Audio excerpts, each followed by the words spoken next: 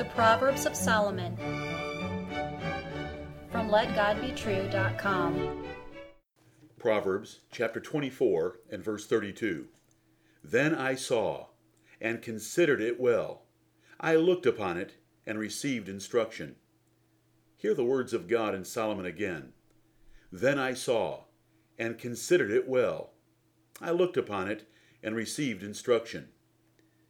You can learn wisdom by watching others' mistakes. Observation and analysis are great teachers, and Solomon was a master at both of them.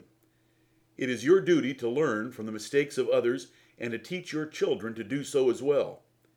Of course, you can also learn wisdom by observing the good choices and good actions of wise men. It is a helpful habit to watch and identify the character or conduct that makes a man either foolish or wise.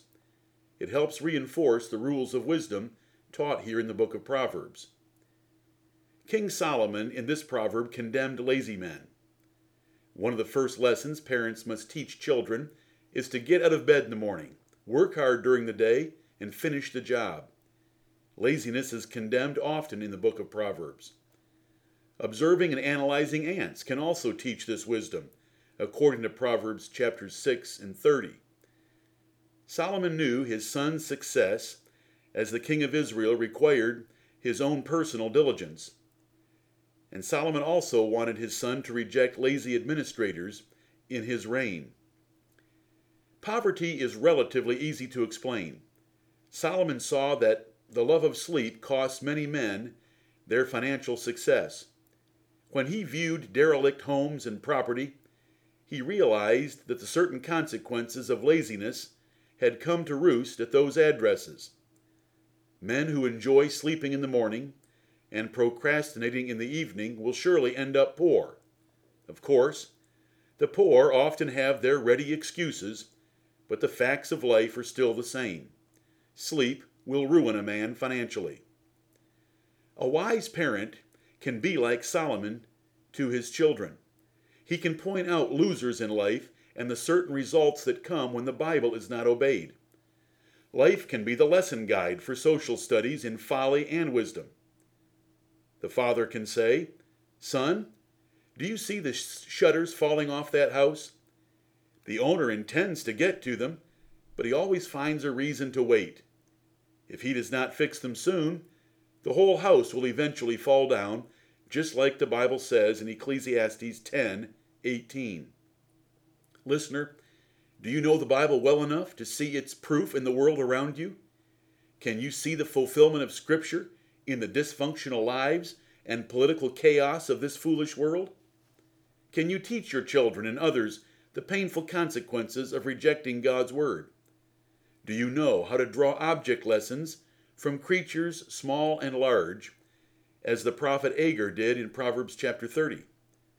Or are you so deficient that this task sounds near impossible? Consider, why are many homeless men drunkards? Because drunkenness and gluttony bring rags, according to Proverbs 23:21. Why do some children scream in restaurants? Because they need the cure of Proverbs 29:15. Will financial stinginess bring success? No, it will bring poverty, according to Proverbs 11:24-26. Why do some men spend their free time in a boring hobby? Because they are escaping an odious woman at home, as Proverbs 21:9-19 explains. Are there consequences to adultery? Just death and hell, according to Proverbs 9:18. Is it okay to listen to political activists? If you want to die young, Proverbs 24:21-22. Consider this, parent. Consider how well the book of Proverbs answers the things that can be observed in the modern world. If you learn the book of Proverbs, you will have ready explanations for everything that you and your children can observe. Consider some more examples. Why is sexual sin and violence so popular? Because it is glamorized on television. Why are Catholic nations often poor? Because from childhood they require their citizens to assume a cracker is the body, blood, soul, and divinity of Jesus Christ, contrary to all their senses. Why is there considerable sodomy and pedophilia among Roman Catholic priests? Because they rejected God's role for the woman as taught very clearly in the Bible. Are there profitable lessons by observing good men?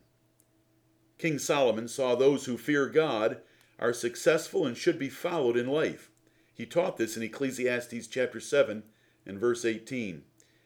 The hall of faith in Hebrews 11 provides a great cloud of witnesses proving the profit of believing and obeying God. And the Lord Jesus Christ, who suffered willingly to obey God, is now set down at God's right hand with great honor and glory. It is your duty and privilege today to follow his perfect example and obtain God's blessings. Amen.